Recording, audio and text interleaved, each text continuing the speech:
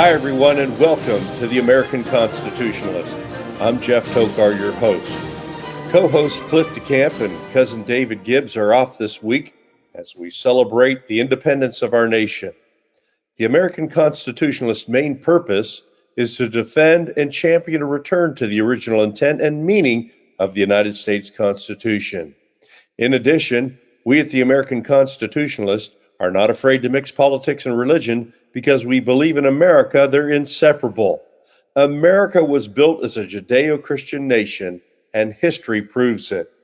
In fact, as we celebrate July 4th, Independence Day, I want to expand on America as a Judeo-Christian nation. In America, you have the freedom of religion, the freedom to choose your religious belief, no matter if you're a Christian, Islamic, Hindu, Buddhist, Jewish, Catholic, Baptist, Methodist, Presbyterian, you name it, you have the freedom of religion. Now, don't bail out on me just yet. Please listen to what I have to say. The first to settle the colonies were Pilgrims, Puritans, Christians who held forth the Word of God, the Bible. They had the Geneva Bible, believed in the gospel of Jesus Christ, and wanted to be a light, a city on a hill for the world to see. But yet they knew that freedom meant choice. They, like I, wish you would believe in God as I do, and they did, but they knew political and religious oppression. They were fleeing it. They, as God does, allows for choice, responsibility, and accountability to each individual built on the principles found in God's Word. They never said you had to believe in God. They just knew that to survive, this nation must be built upon the rock of God's Word with its virtue, character, integrity, equity, truth, honor, and justice. Those are qualities that every religion can find as common ground. I elaborate on this in the American Constitutionalist episodes 39 and 40. I hope you'll go back and take a listen. They wanted and sought God's blessing, and knew that to receive such would take devotion and dedication to Him. They continue to rely on God Almighty through the struggles that came with the birth of this new free nation. Even to the point of true independence, the declaration to substantiate our freedom, they sought God's blessing and divine guidance. During this special time of year, as we celebrate our independence, I want to share some of those words of those who built this nation. Like Thomas Jefferson, we hold these truths to be self-evident, that all men are created equal, that they are endowed by their Creator with certain inalienable rights, that among these are life, liberty, and the pursuit of happiness. Thomas Jefferson also stated, let the annual return of this day forever refresh our recollections of these rights and an undiminished devotion to them. John Adams, I am aware of the toil and blood and treasure it will cost us to maintain this declaration and support and defend these states.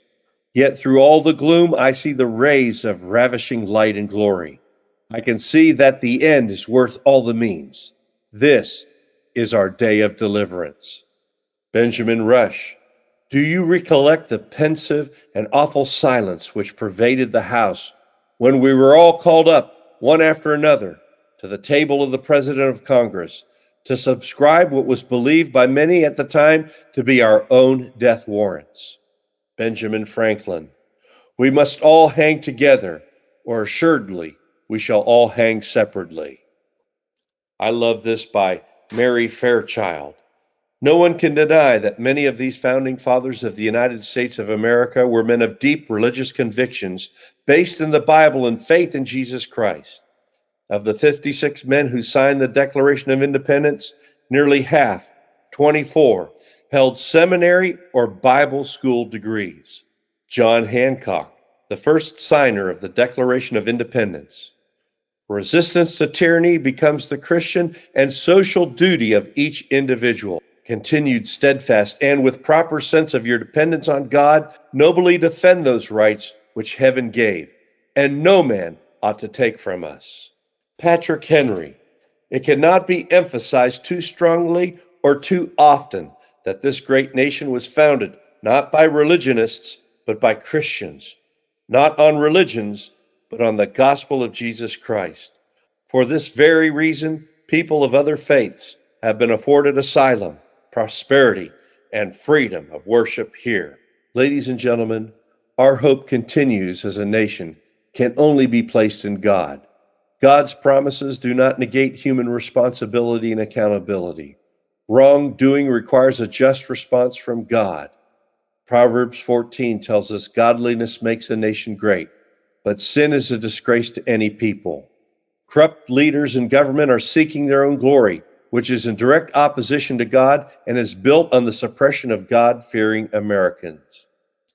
If America abandons God, the God that made us a Judeo-Christian, the God that gave us our inalienable rights, and we continue to kowtow to the left-wing, radical, euphoric Marxist ideology that is opposed to God, you can expect disaster. The leadership in America today, who champion hostile attitudes and allow violent methodology to support an un-American minority opinion, does not provide satisfaction, nor will it ever. America cannot and will not get what true freedom brings through their tyrannical, socialistic, euphoric, narcissistic fantasies of truth and equality. God created heaven and earth with a word. He created this place as his space for the fulfillment of his word and divine purpose. He can bring nations to an end with a word, even America. I'm not a doomsdayer, ladies and gentlemen. I'm just telling you that God will not be mocked. Proverbs 21:16 tells us the person who strays from the way of common sense will end up in the company of the dead. I'm here to tell you the country who strays from the way of common sense will rest in the company of the dead. The world consists of society that is opposed to God and his kingdom. The world is guided by earthly wisdom, not heavenly wisdom, and is characterized by evil desires, fighting and killing. Those who are seeking world power and control use the might of globalism when their end is bondage and suppression. The vocal minority, the liberal left, two-faced politicians, and complicit media in America have all been seduced to the lure of this evil subliminal aggression. Hostile attitudes and violent methods do not provide satisfaction. You can't get what you want by them. You only create more chaos, pain, suffering, and division. Godly Americans don't put their hope in a corruptible human government, but put their hope in God's everlasting rule of justice and fairness. We just need to pray that God will open the heart, mind, and soul of his word to those who are fighting in America against him and are fighting against this great Judeo-Christian nation and the blessings God wants to pour upon it. God directs people and events to fulfill his purposes in history. He has no need to explain himself. However, he always has a purpose that he is working out as he guides individuals, nations, and events in accord with his will. Judgment comes when sins pile up to their complete measure. Ever since Eden, humans have attempted to take God's sacred space as their own. Any conduct that fails to glorify God is a violation of his sacred space. The men who signed the Declaration of Independence knew that those who pioneered the colonies and states before them had done so in humility, respect, and submission to God. They knew we were meant to be a Judeo-Christian nation, a nation of life, liberty, and the pursuit of happiness under the direct will and guidance from God, a city on a hill, a light of hope for the world to see. They were willing to sign that document with great personal risk, the risk of their own life, prosperity, and freedom. That's why when after they signed the Declaration, there was a solemn silence in the room. There weren't shouts of joy and jubilation and celebration, for they knew that the task that they were undertaking could cost them everything. But since then, we have turned our back on God and the roots of this great Judeo-Christian nation. Ronald Reagan said, "Ours was the first revolution in the history of mankind that truly reversed the course of government, and with these three little words, we the people." He also said God intended America to be free, to be the golden hope of mankind. You see, if we the people do not seek our roots in God as a Judeo-Christian, if we the people do not stand up to be heard, if we the people do not fight the good fight, then the sacrifice for freedom by the signers of that declaration, the men and women who sacrificed in a revolution for our freedom, will all have been done in vain.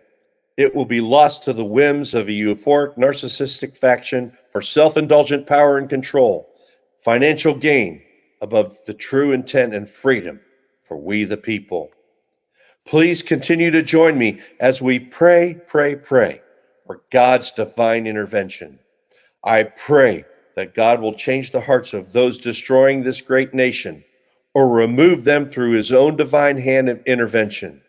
Not my hand, not your hand, but by his supernatural hand of justice.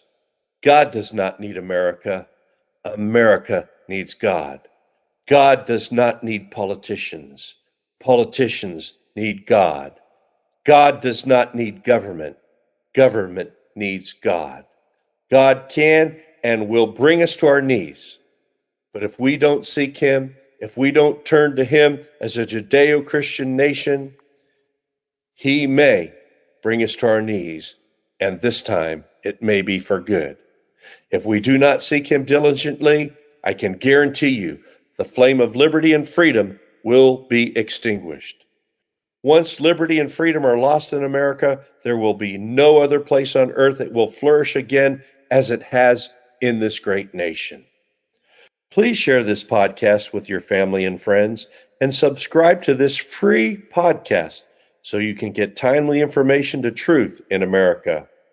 We need you to stand with us at the American Constitutionalist, spreading the word as we strive to continue to be one nation under God, indivisible, with liberty, justice, and freedom for all.